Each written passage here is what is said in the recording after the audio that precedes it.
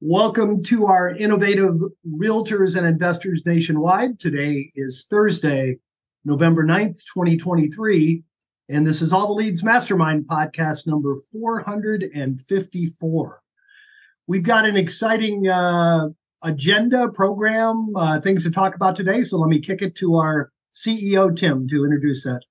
Yeah, when last week we had Richard Group on and we were talking a little bit about AI, and I hope that all of you have taken the opportunity to maybe get signed up for Richard's course. He had his first free training course. He's got a course in December, and he gave us all a great opportunity to get signed up for his regular $300 training course for a 3-day boot camp in December with a lot of freebies to go with it. He did the first pre-training for that yesterday. It was about an hour and 45 minutes, and he gave a lot of info there, and I've certainly been spending time on AI, but that's not what we're doing today. Last week, I said that we would focus our time today on the change in the industry that is beginning to have some effect in regard to the landmark judgment against NAR and some of the large brokerages in regard to inflating commissions and the repercussions that may have in regard to the industry. So we've kind of put our heads together and kind of did our own little think tank together with the four of us this morning to kind of look at what effects we think it may have on the market and what might happen as a result of that. And we're going to talk about it in the beginning of the meeting. We're going to have some conversation about it, kind of give you some of our perspective. And then we're going to throw the floor open to you guys to very, very much we want to hear from you about what's happening in your market, because we want you to make sure that you certainly look to us as a resource and make sure that you're showing up here to get that information that's important to you to help you grow your business and prosper in tough times and all that sort of stuff. But I also want to point out that in no case in any of this are we recommending a specific course of action or anything else. We're trying to open you up to, here's some things you could do. Some of them might work for you, some might not. Some of these things may happen. Not all of them will. And we're not trying to give you actions to say you should go do these, because we're not attorneys. We're not playing that game at all. But it's our job to kind of help the discussion move forward. So that's what this is kind of about today. Jim's got a couple of things that he wants to talk about that are kind of anecdotal. I think then Bruce is going to chat a little bit about some of the issues we talked about this morning, and the same for Ken. And then we're going to throw it open to you guys. And then later on in the call, we've got a mystery guest, if he is able to make it and show up and join us. And we're also going to call on our old buddy, Roger Lisi, to talk about what he's doing in regard to some marketing stuff. And I see him on the call. So we got a power pack call for you today. And with that, Jimmy, I'm going to kick it back to you and let you anecdotally on. Perfect. And just so you know, Bruce, Tim, and I, in about 10 minutes this morning, were completely able to figure it all out, and we've got all the answers for you. I do want to echo one thing: when two or more realtors get together and agree on a commission, it's called price fixing. So we are not going to do that. We may give you some examples of what other agents are doing, but in no way do we ever recommend that you charge a specific commission or take a specific course of action. We're just giving you options. So that's what we're not going to do. It's kind of interesting. This is kind of timely. Over the last two calls, I was going to mention a couple things that, like Tim said, that I had anecdotally come across, and we had a couple busy calls. And both of these things I noticed before the recent NAR ruling. One of them, my long-term friend, I've known him since we coached softball together when they were 6 years old. He's an attorney. He has his real estate license hung with me. He came in the office one day all kind of sheepish, and he said, "I really have to apologize to you. I listed with someone else." And honestly, I didn't really care. He was on such a high commission split anyway, because he was a friend of mine. I wasn't devastated, but I said, "Craig, you realize you've got your license with our office, right?" He said, "Yeah." I said, "Well, what happened?" He said, "Well, there is a specialist in my neighborhood who's been sending me letters once a month for years. About once a quarter, he knocks on the door. we bought a house in Chicago to be near my daughter. And a couple of days later, he knocked on the door. And I told him, yeah, no, I don't, we're not ready to do anything. But he took a walk through the house and he said, your house is beautiful. I'd recommend two things. He said, I'd recommend you resurface the driveway. It looks very cracked. It's not in good shape. And do a little landscaping. And Craig said, oh, okay, great, great. And he said, well, I don't think you understand. I have a concierge approach. I will do everything for you. And he said, I charge 6% and I give 2% to the listing agent. And he said, do you mind if I take care of the driveway and the landscaping? And Craig thought he was kidding, but he came home the next day and he had a new driveway and there was a landscaping crew in his yard. And apparently the guy paid for it all. So the guy showed up an hour later and Craig said, I just couldn't say no to him, And I think that's a great example of what we say. Not that we're encouraging you to go out and pay for a lot of stuff for your clients, but that concierge approach when you do something nobody else is doing. And also his commission was 6%, 2% to the selling agent, and 4% if I sell it myself. So anyway, that's a variation that's kind of interesting, and it's been going on for years. I'm sure you've all run into it. And then we came home from a vacation, and there was a for sale sign across the street from where I live. And I said, really? I know you were planning on moving. You've been here 15 years. He said, a guy knocked on my door, said, I've got all these foreign buyers, and he listed my house. What would you want for it? I said, I gave him a ridiculously high price, $1.2 million. He said, oh, yeah, I can get you $1.2 million. I'll take a pocket listing at 3%. So, okay, so I'll give it to you for 30 days. You can get me $1.2 million. And the guy said, and then if we don't sell it in 30 days, I'll put it in the MLS at 4% and pay 2% to the buyer's agent. Of course, he didn't sell it in 30 days. He probably didn't even have a buyer. But after 30 days, the day it went into the multiple listing, first person looked at it, bought it for $1.2 million. So, but it was so appealing because agents are so used to paying 6%. It was so appealing to this guy. Wow, I'm getting a deal at 3%. That he pretty much, signed on the spot. So the point I'm trying to make is these things have been in my market. 3% used to be nobody offered less than 3%. It was 3 or 3.5. These days I've seen 2.5. I've seen 2. I haven't seen below 2 yet. But all these changes that are going to occur and be maybe accelerated by what's happened with NAR have already been happening. And there's always been a lot of options. I think it's just going to be increasingly important that you use these options to your advantage. And Bruce, you're more current in the market than I am, so I know you have some takes on it also. Well, I'd like to hear from some of you. Maybe not. We want to hear from you guys, but we're going to talk a little bit about some of the uncertainty and some of the fear and what some of these changes could mean for us. But show of hands, and then we're going to ask you to take your hand down. So go down to the bottom and click the reaction button if this applies to you. Okay. All these changes in the market and these lawsuits that are being settled, all of these things that are happening have made you nervous. So if you have gotten nervous or scared about the direction of the market, the direction of your business, raise your hand with some of these things that have come down the pipe. It's making you a little bit fearful. Bruce, I think Ron's hand went up before you finished the question. I know Ron's hand did go up before I finished the question. He left it up, so he either has a question or he's extra scared. He telepathically knew. Okay. By the way, Ron, go ahead and unmute yourself if you do have a comment or question.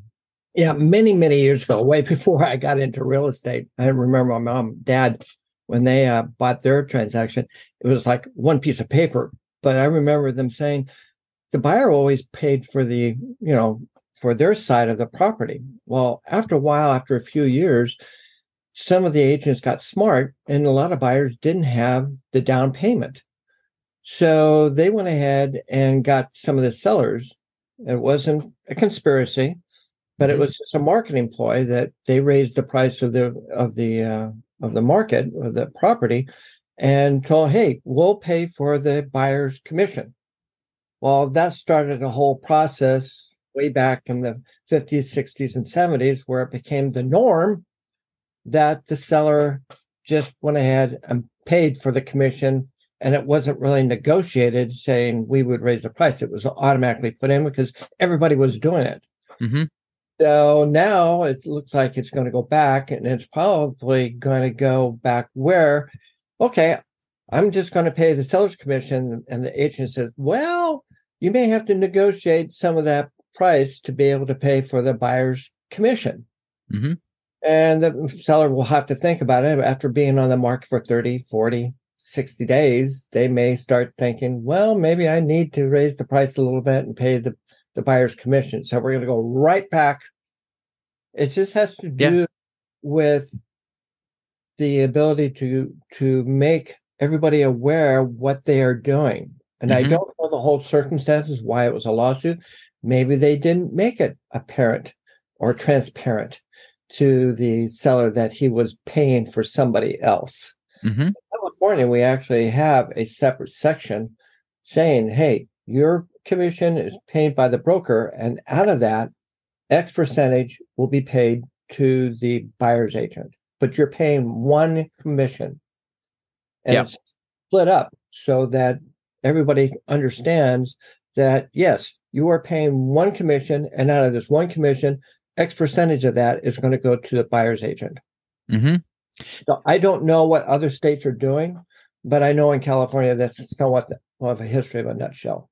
I think the biggest problem and the biggest reason for the lawsuit, aside from lawyers that saw a payday, aside from them, was that sellers were unaware that they even had an option. Or it wasn't properly explained. Now, their 11-page or 13-page or 15-page in North Carolina contract might have explained it a little bit better, but agents don't even really understand it, and agents certainly weren't explaining it well, and a lot of sellers didn't know that they had an option on what their fee was. Many times they didn't know it was negotiable, and so that leads to it, and it's led to this whole, now that the lawsuits have come out and been settled or been decided on, it's leading a lot of people to fear the problem. Well, guys, you just heard back a long time ago, this was the way that it was. The commissions were decoupled. Ron just mentioned how commissions were decoupled. We're going back into an industry where that's decoupled, and buyers are going to need to pay for their buyer agent, or they're going to need to negotiate it as a closing cost, or buyers are going to come straight to listing agents. We don't know exactly what's going to happen, but we're just going back. Don't be worried, because we're just going back to something that we already had in the past, potentially, and it worked in the past. Tim and I were talking just a little bit ago. Tim, I think you brought it up you brought it up when we were talking. It's a who moved my cheese situation, where we're used to operating inside of a specific system, and that system might be changing a little bit. And you can either, if you haven't read the book, Who Moved My Cheese, it's a great book. And that's about some guys that go through a maze and find cheese, and they go back to through that maze to that spot every single day until one day the cheese is no longer there. It's somewhere else in the maze. And one person just sits there feeling bad for himself and saying, so my cheese was moved. And the other person decides to embrace the fear and embrace the unknown and go looking for more cheese. And he learns how to change inside of systems, and he learns how to recognize when change is coming. And right now is a time when change is coming. We don't know what it's going to look like. We don't know what opportunities there are, what struggles there are going to be. Change is coming. You can either keep going to the exact same spot, expecting it to be the same forever and ever, and only being scared of someone moving your cheese, or you can figure out how to adapt to change. And not only adapt, but change is honestly when market share is traded off. That's the biggest thing that I want everyone to take. Change is where market share changes hands. You've got brokerages and teams in your market or agents in your market that are going to buckle down, and they're going to say, this has been working really well for me for so long, I'm not changing. And that agent or that team little by little, they're going to lose market share. If you are willing to make adaptations and change and try things that might be a little bit outside of the box, in other words, go look in other parts of the maze and figure out how to sniff out new cheese. If you can do that, you're going to gain market share. Going into the last time I saw a market where change happened this rapidly was back in 2008. And going into 2008, I was doing very little business, very, very little business. I think I might have sold 6 houses the year before that. And over the course of 2008, 2009, I moved my business from 6 transactions a year to over 100 transactions a year, all because I embraced change and I embraced uncertainty, and I started looking for ways of doing business differently. And if you guys are in that position where you're willing to embrace change and think out of the box and drive the change in your local market, you're going to gain market share. We just have to think out of the box. And that's what kind of we want to talk about a good amount today, is how to think out of the box, give you guys some ideas that you can use. Again, we're not going to tell you guys that this is exactly where the market's going, that some of these ideas are the thing that you have to do, but we're going to get some ideas from everyone. I'm going to share some ideas. Same with Jim, same with Ken, Tim, and take notes and think about some of the things that you hear today. And think about putting them into practice in your business and adjusting your business beyond what your broker tells you to do. Okay, what the system tells you to do, because the system is going to get turned on its side. The cheese is going to move.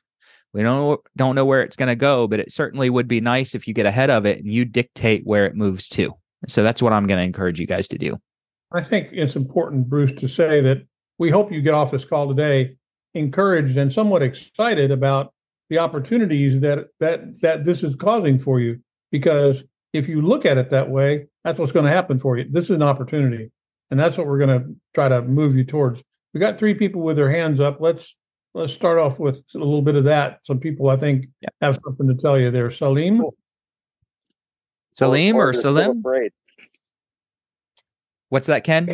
Or they're still afraid from the question that you asked earlier. They haven't lost their fear from the question. Exactly. I doubt that. Go ahead, Salim, please. Salim, you'll need to unmute yourself, buddy. Where'd he go? There he is. Okay, Salim, go ahead and unmute yourself.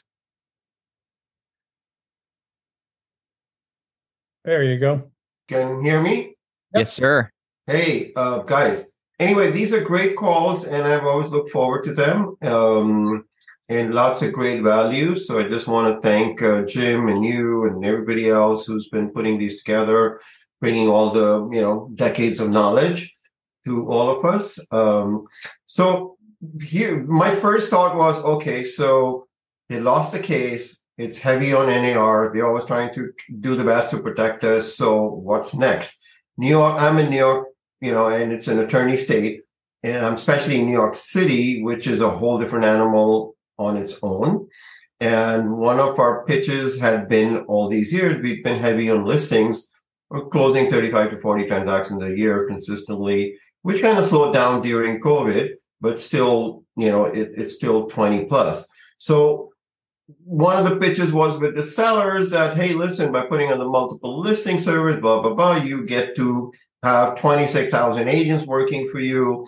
And that's where we were able to offer the 2% or whatever it was for the buyer side. And that obviously caused, in open houses, it was a 50-50 formula all these years, 50% direct sale, 50% the MLS would bring an offer. Mm-hmm. So that's where my cheese question is, that since that cheese moved, and I have my license with KW, Keller Williams, and apparently they were one of the ones that took a big hit in this whole scenario.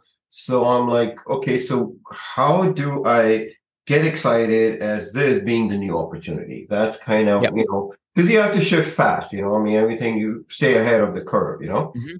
So that's kind of where my thinking is. And I agree with all of you that you need to take this as a change in the market, share, and then see how you can capitalize on it, basically. Yep. Really good comments and good questions. So, how do you capitalize? First off, is I think everyone needs to know that your cheese is not moved yet, and your cheese might not move. But I like it personally. I enjoy when my cheese gets moved. And for those that are just completely clueless on this, just go read the book or watch a short summary of the book or something like that. It's a good, simple concept. In the chat, someone was good enough to have posted, there's a new version of it out, and they posted the link to it. So Ryan Lally posted it in there. For those of you who want to look, it's there. Or go to Amazon and get it. It's a great book. Okay. Cool. Yeah, I'll copy that link. Yeah. So I think that the issue that we're facing right now is that the cheese isn't moved, but it's not a problem if the cheese does move. And I'm sure that there are going to be brokerage systems and systems of selling real estate that don't change things a lot. The only thing that the lawsuit is doing is telling sellers that they don't have to cover the selling commission. That's the main point, is that they don't have to. Will sellers still continue to pay 5%, 6%, 7% with the understanding that a certain amount goes to the buyer's agent or the selling firm? Yes, I'm sure that is going to happen in some, if not most, scenarios. Could it possibly change that that some sellers say, nope, I'm going to pay a listing commission only, and I'm not going to cover the buyer's commission? Sure, that could happen. That's going to be kind of up to you guys. It's going to be up to the leaders in your local markets. And I'd like to encourage you guys to be the leaders in your local markets. And if there's going to be an evolution driven in your market, my challenge to everyone here is that let that be you. Let it be you that drives that evolution. You're going to have to think, if you're going to do that, you'll need to think out of the box.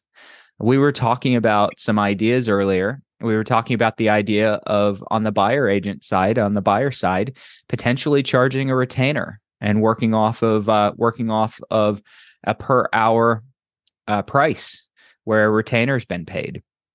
One thing that I did in my market several years ago, when the market was just on a craze and houses were doubling in price every 2 years, and we all know that was just a couple of years ago, listing agents got to the point and sellers got to the point where they dropped the average commission that was being offered down to, it was starting to get down to about 1.5%. I even saw 1% co-op commissions on $150,000 houses outside of the city.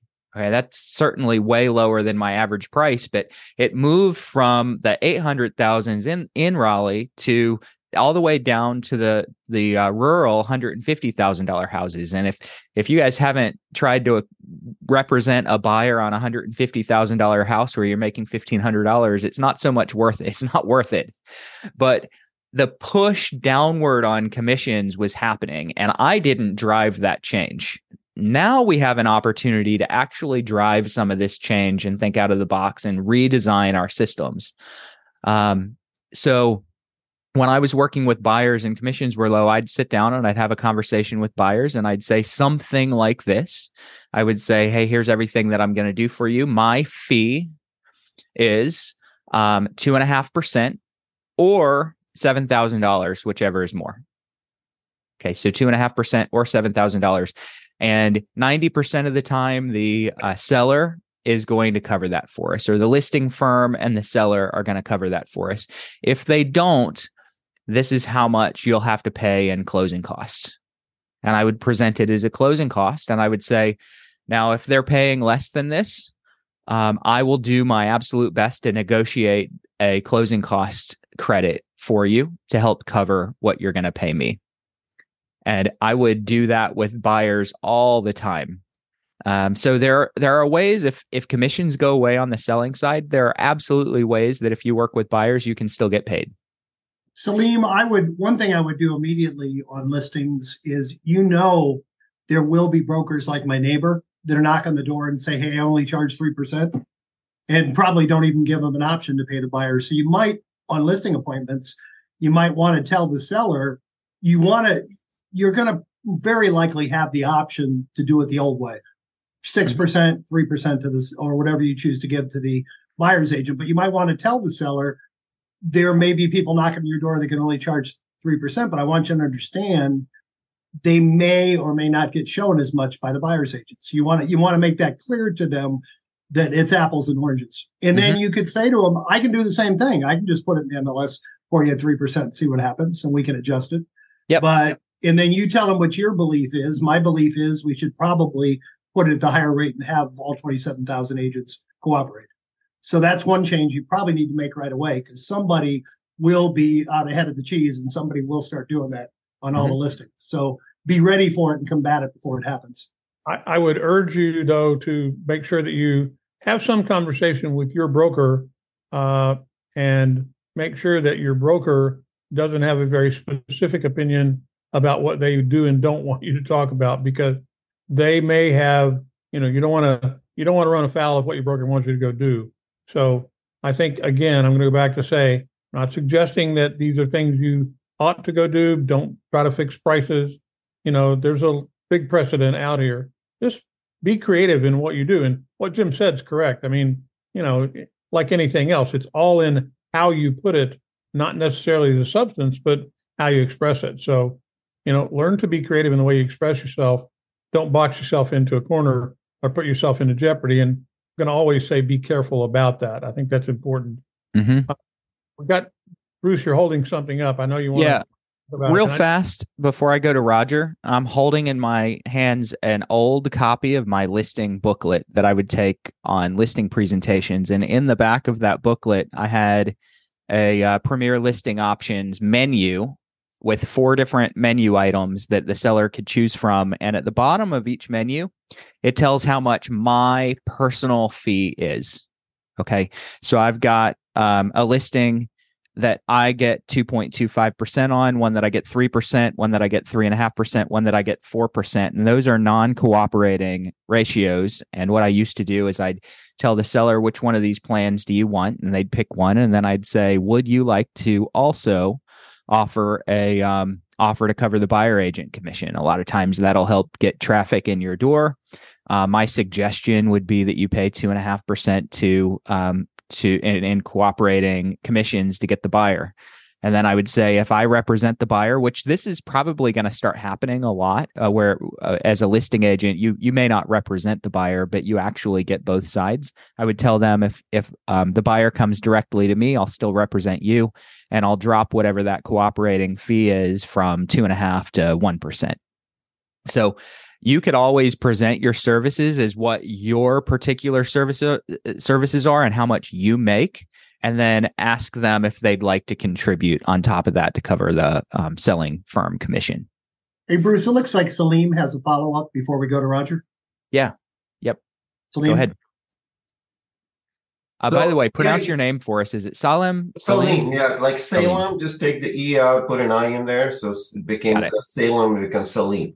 So, yeah, thank you for, it's so weird because you were showing that card and I was thinking maybe an a la carte would be the way to go. When you go to a certain restaurant and you get the main dish and then everything else comes separately, you pay for it, right? So that's what I was thinking. Like, it would be ideal maybe in this time to capitalize in that way by presenting a menu to the seller. And we're, heavy on the listing side. So that's where we want to continue to be, because that's where you can control the market share.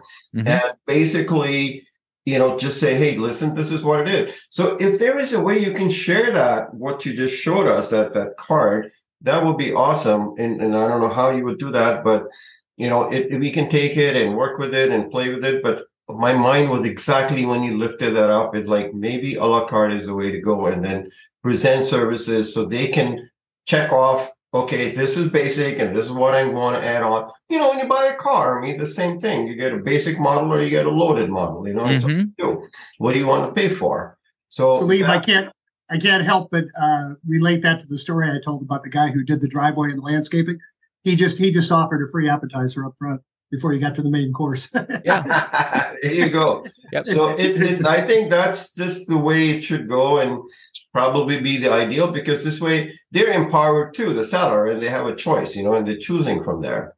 And then you put it as part of an addendum to the contract, and then you're covering your, rear end. And this is the choice they made. They want it fully loaded or not. Ken, go ahead. Yeah, just letting sellers, having them focus on their net a lot of times is important, because you sit down with sellers, you start talking about closing costs, or paying the buyer's closing costs. A lot of sellers are like, no, I don't want to pay the closing costs. No one paid for my closing costs.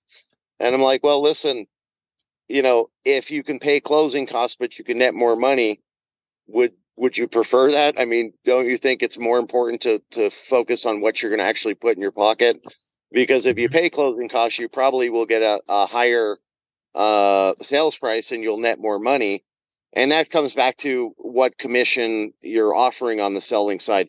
I mean, sometimes you can get a 7% commission by telling them, listen, everybody else is offering, random commissions. Typically the highest is 3%, but typically the highest is 3%. But people generally do work in their self-interest. So maybe if we offered 3.5%, don't you think every buyer's agent out there in the marketplace would want to sell your property and be a raving fan of your property and start singing the praises of your home? Now, of course, you don't have to do that. You could offer them 1% or anything you'd like. But if you offer them more, generally, you're going to get more people excited about trying to sell your property and sing the praises.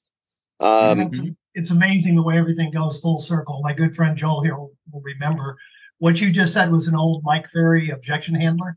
About commission. Are you more interested in the commission you pay or the dollars you net? Right. Absolutely. Pretty hard for him to say, no, I care more about the commission than what I put in the bank. So exactly the same thing. Yeah. And then the other thing, back to what Bruce said, is I did have the pleasure of selling houses in Las Vegas for $40,000. So I don't know if it wasn't worth it or not. I mean, 17 years later, I'm still in real estate while other people were getting out of the business. So I called it paying my dues, and I 13 transactions in 1 month. I'm like, okay, it was easy to find buyer business at that time, real easy. But if the commissions were too low, like Bruce said, you can sit down and discuss, like, hey, we're going to ask for closing costs, but one of the things we're going to ask for also is for me to be compensated for my commission. But one of the things that we talk about a lot is empathy. Again, when you sit down with somebody you don't know, and they don't like you, and they don't trust you, and they don't feel like you know them, and you start asking, like, hey, I got a minimum commission of $5,000 or $7,000, they're like, I'm out of here. But if you really sit down with them and you really get to know them, and you've built a bond with them by showing you understand them and you care about them, when you ask for your minimum commission to pay for you and your family, the conversation's a little different. They're not just going to be like, no. If you're making it about money every time, you're going to lose, because the whole economy is like a race to the bottom. But you got to make people care about you and let them know you care about them. And that's how they want to see you win, because they know you want to see them win. So. Yep. Couldn't have said it better. All right. Let's go to Roger. And while I'm doing this, I just want to say, remember, and we use cliches a lot. I'm kind of anti-cliche, but sometimes it's just perfect, and people don't care how much you know until they know how much you care. You've got to show that you're working in people's self-interest, and once they appreciate that and recognize that and believe that, then they'll follow your advice. So, Roger, go ahead. Hey, just a second. And Raj, before you start, I just want to say one thing. We're probably going to go run long today, because we've got about 22 minutes left. We've got several people that want to be heard. I know Joel has joined us. We're going to want to hear from him, and we definitely want to talk some more about this subject. So just be prepared. We're probably going to run a little bit long today, and I don't know whether your schedule will permit it, but we're going to be here for a bit, and we'll talk as long as we can, and you guys have the time. So just be prepared in advance. We're probably going to run a little long today. And Roger, if you've got two things to talk about, I know Alyssa asked you to come on. I'll ask you to talk about the thing we're talking about now first, and then we'll come back to you maybe towards the end from the marketing standpoint. So fire away there, buddy. Thank you, sir. Ken, you're absolutely right. Starting the conversation with what's important to you about selling the house. Where is it going to be? What is it going to solve in your life and your family's family? So you're building the rapport that you have.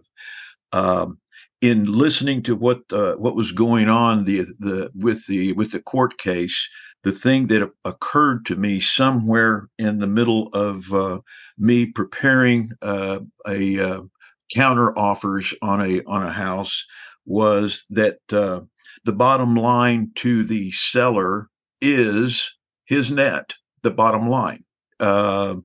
And the truth, if you really look at that net, which we started out at the listing appointment, when we started saying this is what what you'll wind up net, and I'll take out your closing costs, which is your title fees, your title insurance, and all of the other items that are included, your state taxes, transfer taxes, and so on and so forth. And this is what you're going to, and we're taking them off of the big number, and we're focusing on the little number right there.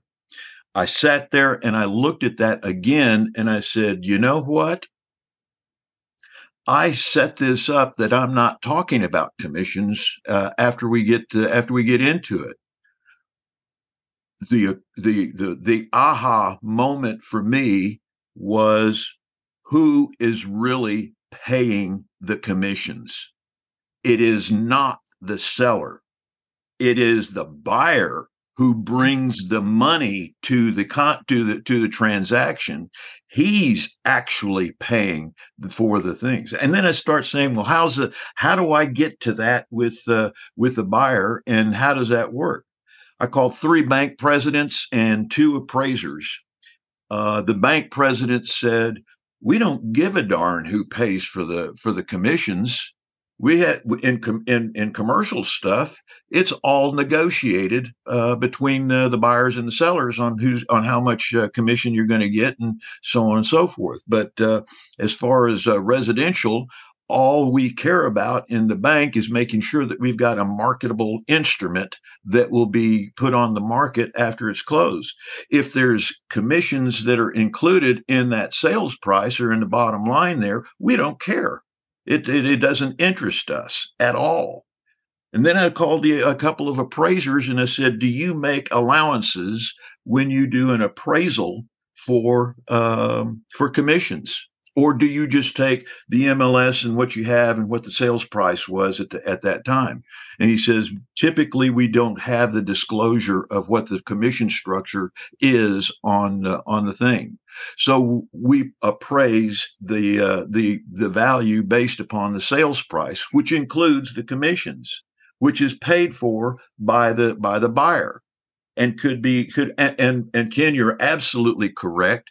One of the best ways to reduce that concern from the buyer's standpoint is, hey, you can ask for 3% concession so that you can close this deal. All of a sudden, the buyer is reduced. His anxiety is reduced because his closing costs are reduced by the amount of a concession on the front end of the negotiation. The seller, the seller at this point is looking at dollars flying out of the house, out of what he's getting, which he didn't really have to begin with.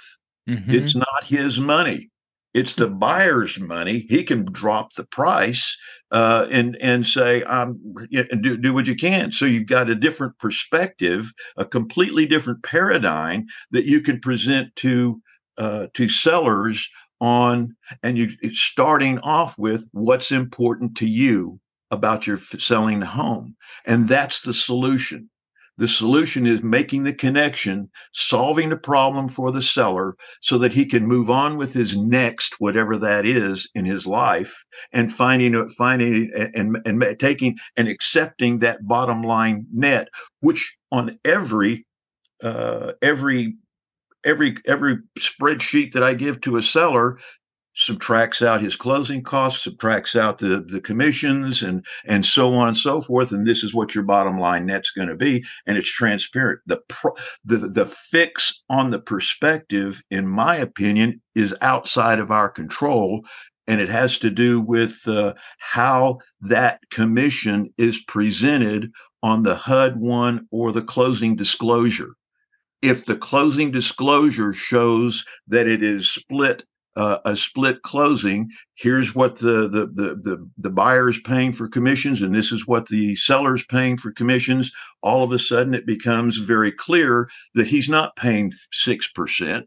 He's still getting his bottom line net, but he becomes aware. The seller becomes aware that he is losing money, or he thinks he's losing money, because the closing disclosure in the HUD-1 shows it all on his side of the transaction. Mm-hmm. And therein lies one of the fixes that title companies, if there is a way to do that, they can do it. But the bottom line, Ken, you're absolutely right. Connect with the solution that selling the house has, and show them, and you're the conduit for making that happen, and show them that what their bottom line net is, and this is what they're going to get. Other than that, that's the paradigm shift that I had through this whole thing. And perfect. Thank you, sir. Yeah, I like that you do a net sheet, pre getting the home on the market. I mean, then it's real clear. You sign a net sheet, hey, 3%'s going, or whatever the commission is. Again, we shouldn't specify, but the buyer's agent's getting this. I'm getting this. And then, hey, you could even say, let's put it out there at 0%, and we can wait and see what happens. And then if we don't get anybody who's willing to take their one, maybe five transactions that they're going to do a year and sell your home for free, maybe that at that time we can think about offering somebody a real commission that they can support their family on and do a service to their buyer. We got to remember, I mean, having a buyer's agent on the other side of the transaction actually makes things a lot easier for the seller too, right? Because if a buyer comes out and they don't understand the transaction, maybe they're writing 15 offers or telling 15 different people they're going to buy their property. A buyer's agent says, hey, we're going to have to put earnest money down, so let's make sure we get it right. And that the buyer's agent also makes sure that the buyer has the funds to close or has the loan. I mean, they're providing a lot of value. So that's also a way to explain it to the seller what the buyer's agent's value is. And that's why it might be a good idea to offer them some money and compensate it. I mean, at the end of the day, like Roger said, and there can be an argument made that the money is coming from the seller, but there can also be an equally persuasive argument that all the money is coming from the buyer. So, but the money is coming from the transaction from the buyer and seller, the way I look at it. So it's just explaining it thoroughly, over disclose, and making sure everybody understands what everyone's roles are and why they are, why it's important to compensate them. Mm-hmm. Yep. John, you had your hand up. Would you like, I saw you take your hand down. If you'd like, please feel free to jump back in there. Hey, how are you? Really good. Where is John? There is John. Okay. I'm in Sarasota, Florida. Is my camera on? I don't know what I'm on my iPad instead of my computer, and I'm confused.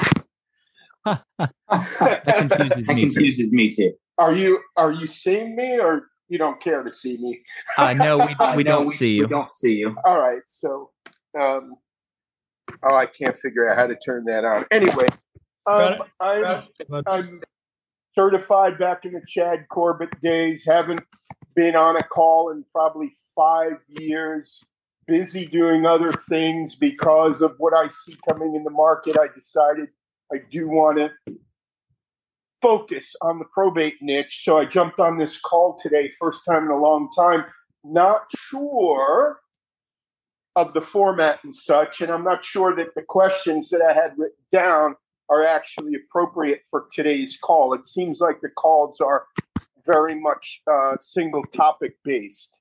John, this is probably the first time in years we haven't talked about probate, so don't worry about it. No, they're not normally single topic. We've been a little more single topic today, but we are happy to take probate questions as well. Okay, well, fair enough. Because I was going to say I can pass till another call if you guys didn't want to do that. I don't want to be the fly in the ointment.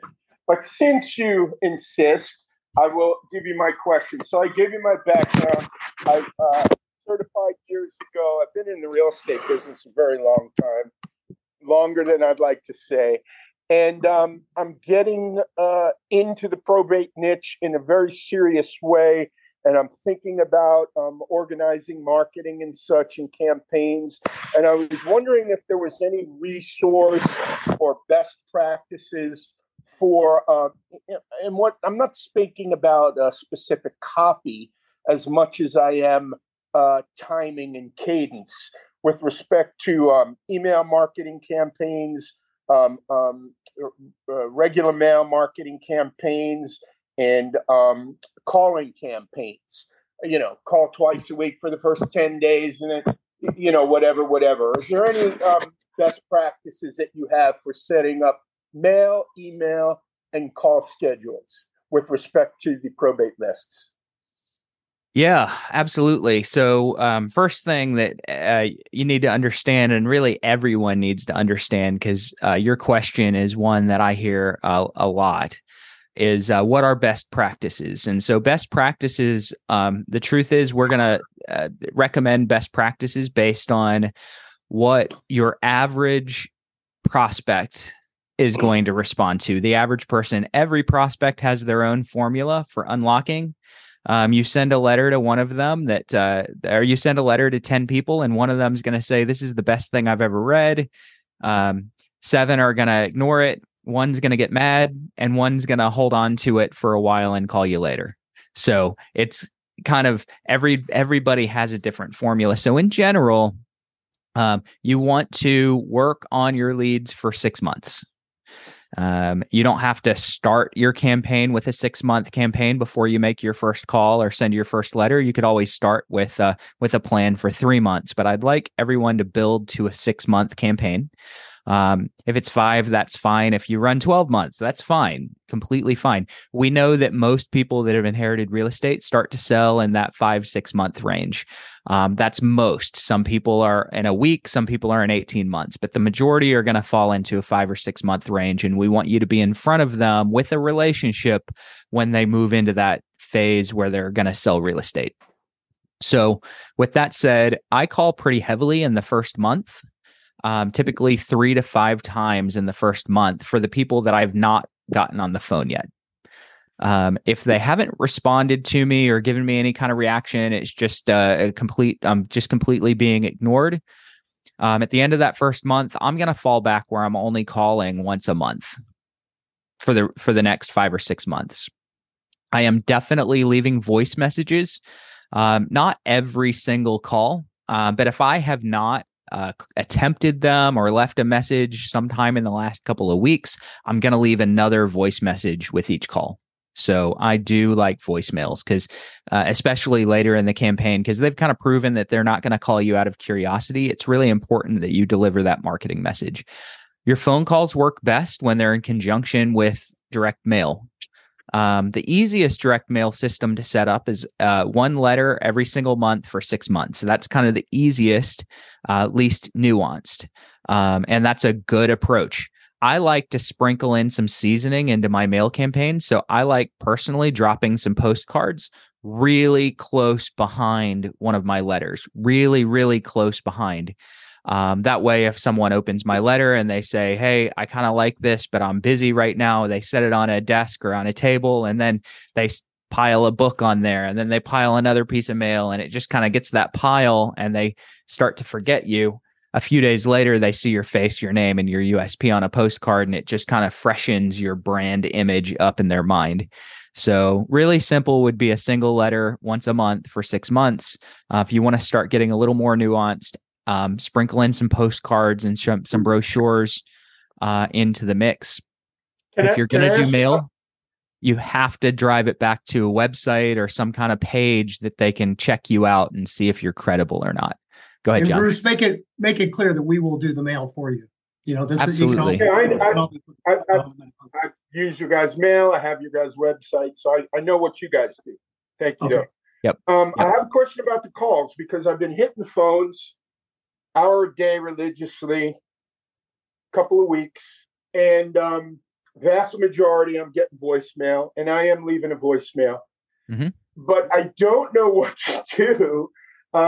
So ring, ring. Hey, this is John Michaelides with the Probate Assist team. I just wanted to make you aware of the free service that we offer. We got your contact information through the county clerk's office, and your name is associated with a property at 123 Green Street. So we believe it's an estate situation. And I just want you to know that we provide free referrals to various service providers that may be needed, such as movers and packers, blah, blah, blah, blah.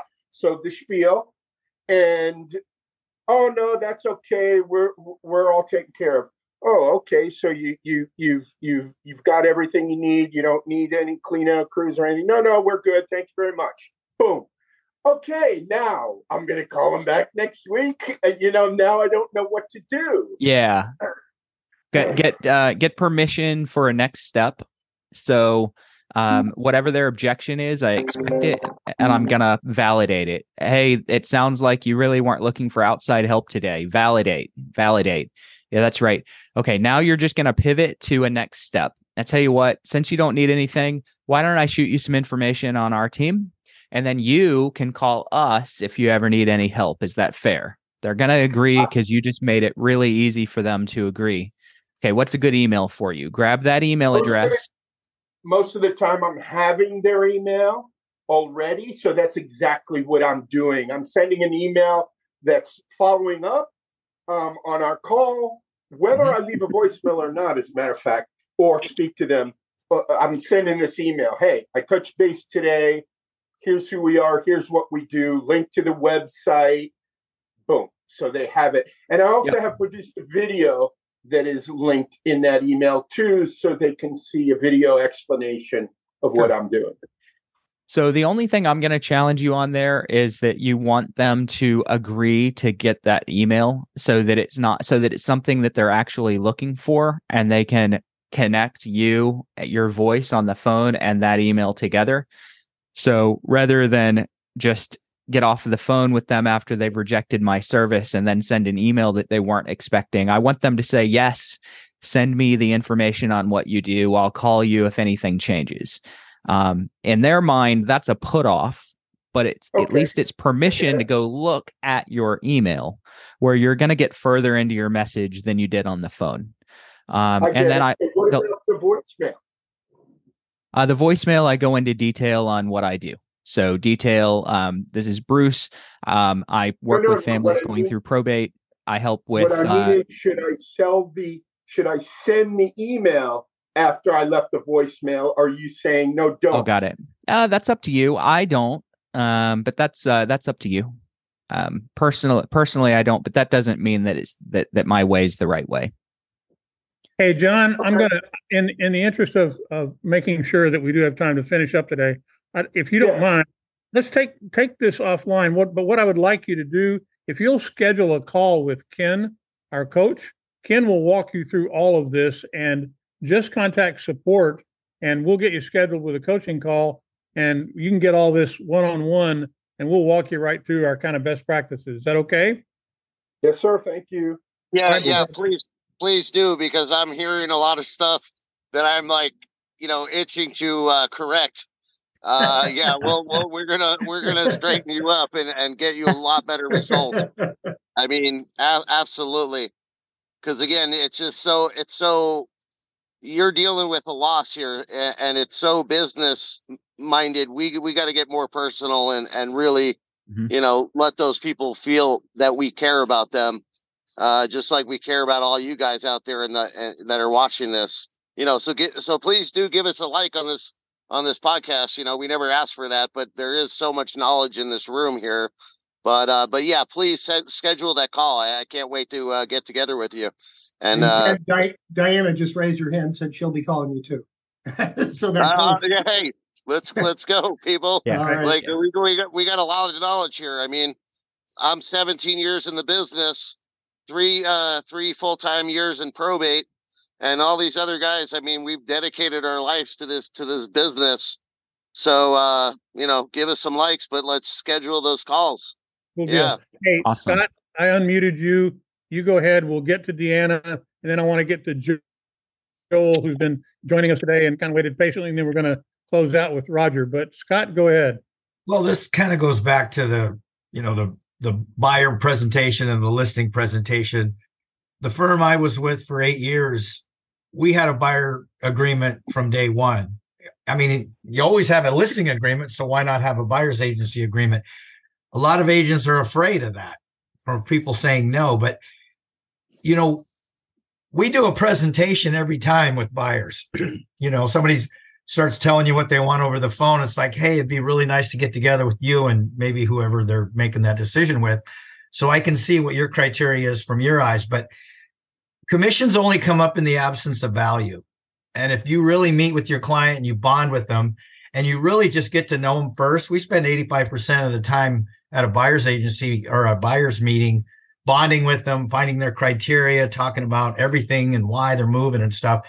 And when we talk about our fee, it doesn't matter, because in our presentation, it actually says that the seller pays. I know technically you can twist it any way you want, who's really paying the commission, but it's really in the listing agency that the commission is paid to both parties. Now, I know the law or the rules in Washington state are changing January. You have to have a buyer's agency.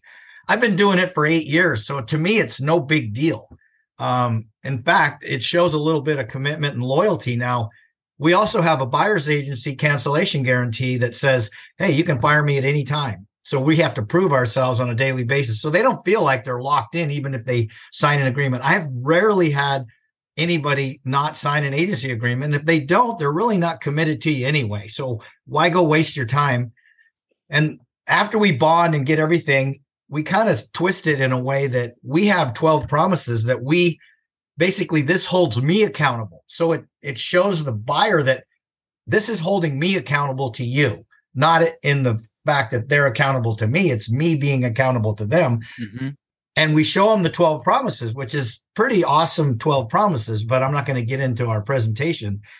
But I don't think this law is really going to affect us much, because I've been getting 4% for quite a while. It's harder now, obviously, but since the seller's always paying and I'm always going to negotiate the seller to pay, it's really just saying to the buyer that, look, this is my fee because of all of these value services that I've just presented. If I can't get it, I'm not going to walk away from the deal or let that affect you getting the perfect house. I'll take whatever they're offering, but this is just kind of an agreement that you're going to allow me to at least negotiate for it, and the seller's always going to pay.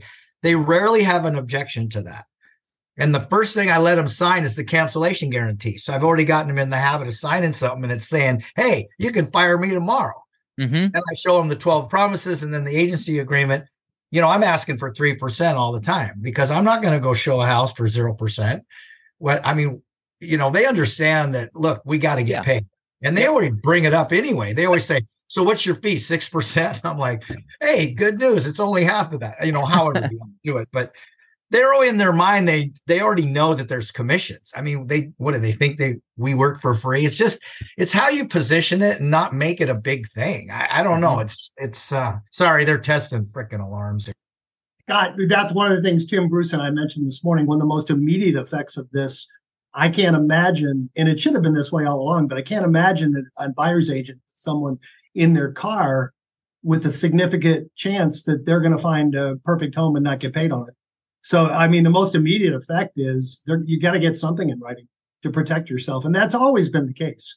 It was always a good practice. I think it's going to become more urgent, more important for buyer's agents to do that sooner rather than later. So good point. Good point. Agreed. Anna, you're waiting patiently. Go ahead. Anna, hey. Hi, how are you guys? Good. How are you? Good. Sorry, I've got the beach hair. Hair dryer busted. Anyway, I have a zillion questions, but first of all, what is the number for the coach? How do we get in contact with you? And coaching is going to be over on the website. So you go over to the website and click on training, and then professional real estate coaching, and that'll land you on Scott's. Don't you do it as well, Bruce? No, I'm spending my time doing the probate mastery training these days. So I haven't been doing one-on-one. Well, you do a great job. Thank you. And what's besides using you guys, which I would love to do, but what is the other best way you think to find and actually get the correct information for probate? Probate. So you could go to the courthouse and get leads yourself, but then you have to skip trace it. I don't skip trace. Yeah, skip tracing is kind of a non-exact science. So you're typically going to end up getting a couple of different skip tracing platforms, like I think it's People Finder, Podio, different things like that, and try to find. Normally, they're going to give you a whole bunch of John Smiths if you have a John Smith. So it's one of the reasons why the ATL system is pretty good, because they'll run it through and try to whittle it down, weed it down to the right John Smith when there could be 10 in your area or 20 or 30. So if you're going to do that, just call all of them. You could spin those conversations all kinds of different ways. I have before. I've gotten people that said, no, that I'm related to this person, but they're sitting beside me. They're not dead. And I've laughed and I've said, well, congratulations. I'm sure that's a relief. Okay. And they'll chuckle back. It's a situation where a lot of subscribers panic. They're like, oh my gosh, I just called someone and it's the wrong person. How did that happen? Well, it's fine. Just make a joke of it and then go, hey, this probably doesn't apply to you. Could I tell you quickly what I was calling the other guy for? And then you tell them you're in real estate. Do you have anything that any real estate needs? They say no. You get an email.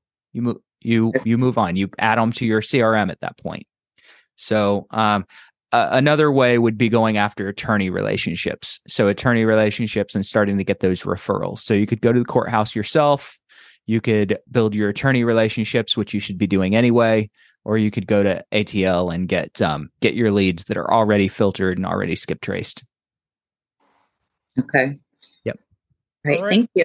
Appreciate it. Yeah. If you had a trillion questions, you can ask the other 999 million. Just email us. We'll be glad to answer them after the call. Awesome. Yeah. And I was going to do this for Deanna's questions. I'd like to see those questions so that I can put some video responses out as well. Joel, you are on stage there, buddy. How you doing? I'm doing awesome. How are you? Hey, Joel, before you start, I got to give you a proper introduction. I'm not starting anything. Jim invited me and I showed up. So I don't think any of us would be here were it not for Joel. He actually helped Pam and I establish and grow our short sale business for years. And this is our 454th probate ATL call. Joel and I co-hosted about 300 nationwide short sale calls at 1:00 on Thursday. But Joel is pretty much a world-round expert in NLP, neuro-linguistic programming. Very experienced agent, very high up in one of the major chains. And I know you don't have anything prepared, but what's your take on our topic today? Give us a couple nuggets. Well, Jim told me today that I should probably expect this not to be all about probate. And I think of all the other conversations I've heard and all the other groups that I've heard about the commission topic, you guys seem to be more on point than anybody else that I've heard. This was a lot more good ideas. This felt like a way more powerful dialogue. Everything else I've heard is just some monologue with somebody pitching their opinion. I like that you had this open. I think most of the comments that I heard from people were really well founded. And I think this call talking about this commission issue seemed to be quite the contribution. And forgive me, like, I don't, as much as I've read about it, I don't understand the nature of this lawsuit. I don't understand how they could find enough wrong to sue, right? They agreed to pay a commission to the listing agent or the listing broker, and the listing broker agrees, the listing broker is going to share their commission in order to entice all the other buyer's agents to show it. I'm confused on how anybody could win that lawsuit. It's the old, when you go to court, the judge so often finds in favor of the little guy versus the big bad corporation. So I really think that may have something to do with it. But my understanding, it was glossed over and it wasn't properly disclosed that they had an option. Like a lot of brokers would not take a listing unless there was a percentage to the buyer's agent. So they would never. The other thing is that they agreed. I think what they found was that there was potential discussion, brokerage to brokerage and NAR to broker, to sort of hold the line on it, to not discount, not do that, in the mutual interest of making money. And I think that's part of it. I think they found enough smoking gun evidence where people said, I was in a meeting where this was discussed and everybody laughed and said, we've got to keep doing this because that's how we're making our bread. So I think there's. Yeah, I could see that. I could see if some big brokerages said, hey, don't discount yours and I won't discount mine. I could 100% see that could be a giant problem. Yeah. And I don't know that happened and I wasn't there, but that is some of the scuttlebutt that's floating around about it. And I don't know if that's true or not, but that would certainly be a reason for the collusion side. The other side of it is, this is important to remember, this is going to be appealed. It'll be 3 years before, if money ever comes in, and it'll be a while. Right. NAR's got a lot of legal arms, so do the big brokerage firms. So nobody's going to be spending money anytime soon. But I think habits are likely to change, and a good open discussion with disclosure. You said this earlier, be upfront about what you're talking about, open your disclosure, tell people what you're doing. You want to charge them 15%. If they agree to it, that's what they call a free market. I mean, that's right. So I was going to say just that. I did a listing a long time ago. A client of mine said, hey, my mother-in-law needs to sell her little mobile home because she's going into a retirement home. Will you sell this mobile home? And I'm like, not really. And he's like, we only trust you. What would you charge us to sell it? And I'm like, I don't know. How about 10%? And they go, okay. Sure. Right. So everything was disclosed, I don't see how that, and it wasn't an even split. I kept the lion's share of that. So it was all disclosed. I don't see. Yeah, I think this is going to fall apart in appeal. The other comment that I wrote in the notes was, it's not, if this happens and listing agents start taking 3 and offering the co-op 0, and the buyer's agents are forced to get the buyers to come up with cash, that radically shrinks the buyer pool. And the buyer pool that now is qualified to buy the 0 commission listings, those are going to go down in sales price. And so it won't be long until we have statistics that show a 6% commission, 3 plus 3, versus a 3% commission, 3 plus 0. There's going to be a real obvious disparity in sales price. It's going to be obvious. And it'll, at some point, it should be easy to show sellers, look, if you're willing to pay 3% for the buyer's agent, on average, you sell for 7, 8, 9% more in price. And if you want to save 3% in commission and short the buyer's agent, you just knocked out 80% of the buyers. Now you can only sell to the 20% of the buyers who have a bunch of cash, and the price goes down because you have a smaller buyer pool. I think this is going to vet itself out. It has to. Well, and one thing we talked about this morning in our little pre-meeting was that it also may have bearing on a barrier to market for new agents coming into the industry, because a lot of people start out as buyer's agents, and Host. Answering the telephone.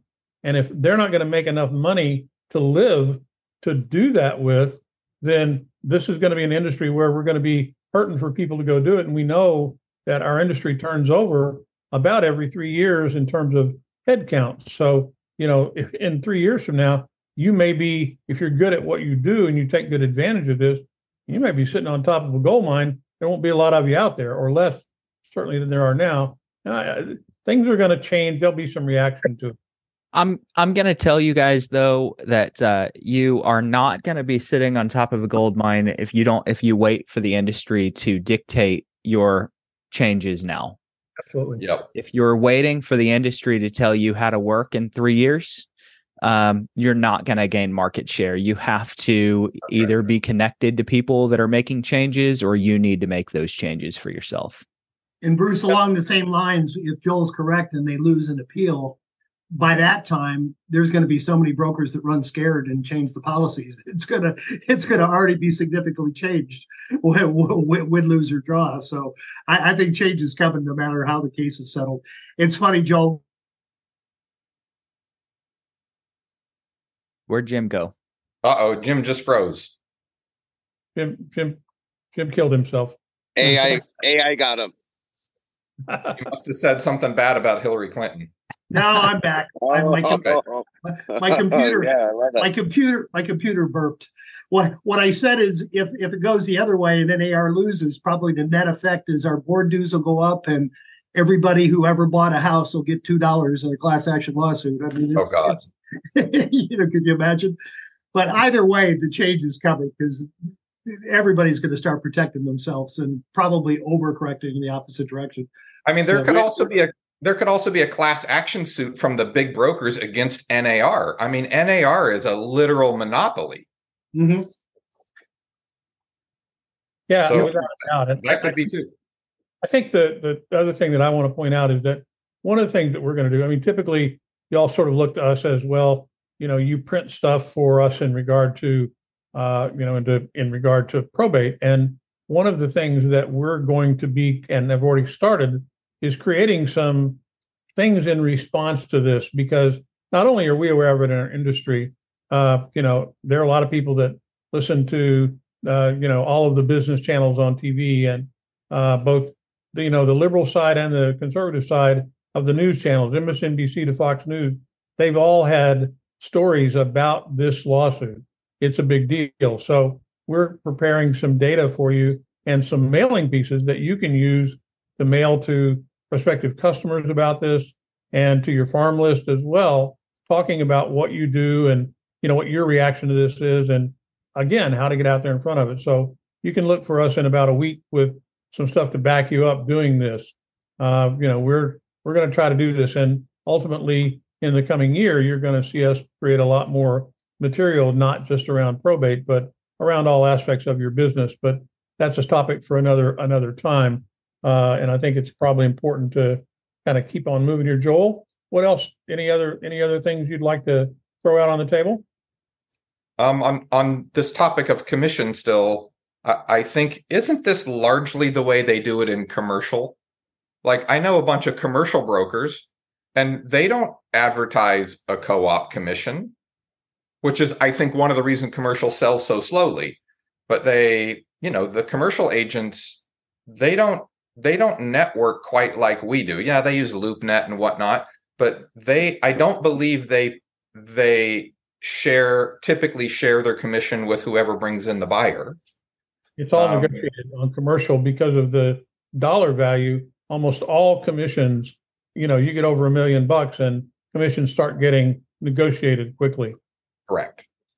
And a lot of times there's build outs that get added in, and the commissions get negotiated. And I think the idea is that commercial is, I don't want to say it's unregulated. It's regulated.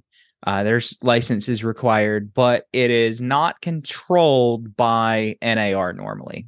It's not controlled by the local MLS board, because they don't have to. Most of the time, they're not in the local boards.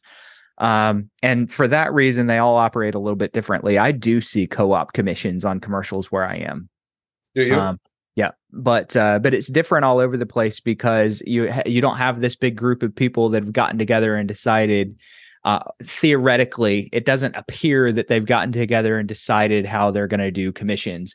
And I think that with NAR, it appears to the public that we've gotten together and decided how to do commissions, even though that's antitrust. We can't do that. It doesn't really happen. It does appear that way because sellers had no choice. They had to offer something in co-op commission.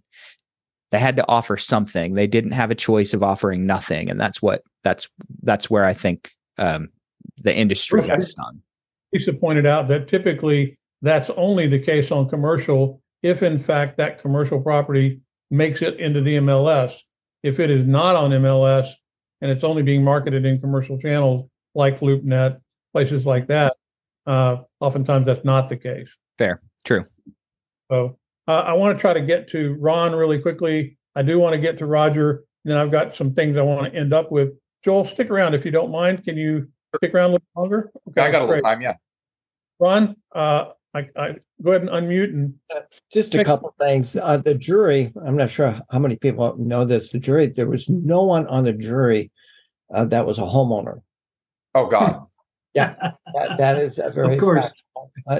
Yeah, and I can't remember the split of exactly the number of people, male, female, whatever, on the jury, but it was really, really lopsided. And someone said, they were surprised at how we lost. I'm in California, and I'm not surprised. We got so many different lawsuits here that we have to cover ourselves. It's amazing the type of lawsuits. And real quick, one guy wanted to buy a house on a golf course. He was sold a house on a golf course. Loved it. He was outside laying by the pool in his own backyard on the golf course, and a ball came in his backyard. He sued everyone and won because no one told him that a golf ball could come into his property. So there you go. Yeah, So, we have a Beltway and gaming disclosure here in Las Vegas. Now, it astounds me that someone actually that can afford a house doesn't know there's gaming in Las Vegas, but that speaks to I mean, again, we are one of the most overly disclosed industries out there, and again, like on this call, I mean, I try to listen to everybody's points, but I didn't pick up every nuance of every call, and even though we probably tell the seller how the commission breaks down 15 times, there's so much chaos going on during this transaction, and they're moving and they're switching their cable and their utilities. Sometimes they still might not hear it. So it's kind of, to your point, like how much disclosure is enough. And maybe it comes down to video, like having them articulate on video that, hey, I do understand how this commission breaks down. I don't know what length we need to go to disclose it and properly have the buyer and seller, understand what the commission breakdown is. So have them sign an estimate net sheet at the listing appointment. Yeah, well, totally. We discussed that. I think Roger brought that up. Yeah. And that is a practice I follow, but I'm just saying, I mean, it is almost to the point of being ridiculous. I mean, I feel like that's your sentiment, and I definitely agree with that. For sure. Hey, Raj, I'm going to ask you to unmute, and if you will, go ahead and unmute yourself and talk about your second topic that you came to join us with today, real quick. Well, I've already started my deliveries, even though I don't have my cards yet. But I'll follow up with the cards anyway. Every year, prior in the month of November, it is my mission to provide home baked pumpkin bread to all of the clients that I do. I hand deliver it. And I've gotten several listings out of it, normal listings, and a couple of probate listings out of it also. But it is just a high touch opportunity that I have every year. and it keeps everybody. And it takes me 10 or 15 minutes sometimes to get away from some of those deliveries, because we're catching up and making appointments to have lunch or whatever. But I've asked ATL to do a postcard for me as I deliver, that has a high touch message on asking for referrals and providing the high touch. I think Ken and I go a long way along that same route of making a connection and maintaining a connection with my clients as much as I possibly can. When I'm not calling on ATL stuff, I'm calling old clients and asking them how they're doing and what's happening with the kids. And did you see the high school football game that's going on? It's not just business. It's becoming a part of their life. That's I think Ken does that, and so do I. Everybody wants to know your pumpkin bread recipe. Why don't you post it up? Well, I tell you what, I had a new baker this year, and it's not. I'm not using Sam's Club or any of the local bakeries. I find somebody who is willing to accept payment for doing it. And I told her 150, and she said, "Well, you're going to have to for payment. Don't give me money. I want this almost commercial mixer for it." So I went out and bought her the mixer, and she's making batches. I've got all 140 of them in freezers with people that I know. So I've got to go by and pick them up, put them in and make my deliveries every day, which is what I'm doing this afternoon. Good for you, brother. Well, and one of the reasons I'm going to mute you back out here, one of the things that Alyssa, who's not on the call today, asked me to point out is that we've also created Thanksgiving cards specifically for the holidays for you to use. We've also done a couple of unique letters that literally are probate letters, but are around the Thanksgiving holiday, because we all know that at Thanksgiving and Christmas, that's when families get together. So we're doing those things to give you opportunities to put stuff in the mail that people won't expect, and they can be disruptive. And they literally are talking about the holiday season. And, sometimes people aren't there that you wanted to be there, but the family's getting together, and what can I do to be helpful at that time? So we've got some tools that are coming to go get that done. The cards are done. The letters will be going in early next week. And, we're definitely trying to help you get that done. So contact your MIS. We'll get those mailings done for you. And we can't wait to be helpful to get those things done for you and be creative with you in your marketing along the way. And with that, Joel, any last words you'd like to offer? No, nothing off the top of my head. I know you guys are almost half an hour over, so I don't want to keep anybody, but I'm happy to come back again. Well, I appreciate you being here a lot. We've, I've known you a good long time as well, and you've been around a bit, so your perspective is always really welcome. Bruce, I don't catch all the gray hair. I've been around a bit. Yeah, didn't have that when I first met you. You had more of it too. You still jumping off buildings, Joel? I haven't gotten access to a building for a while, but there's a lot of bridges around me. Okay, he literally jumps off buildings with a parachute. You're a base jumper? Base jumper. I am. 196 times so far. That's great. Bruce, last words, buddy? No last words. Ken? I was just going to... I'm sorry, Ken. I thought you said Jim. Go ahead, Ken. Hey, back to Roger's point. I've heard doctors, the difference between a doctor that gets sued or doesn't get sued is literally like 2 extra minutes with their patients. Doctors are being pushed into this situation where they're moving through patients so quickly. But statistically, if you spend 2 extra minutes with that patient, your chances of getting sued go down drastically.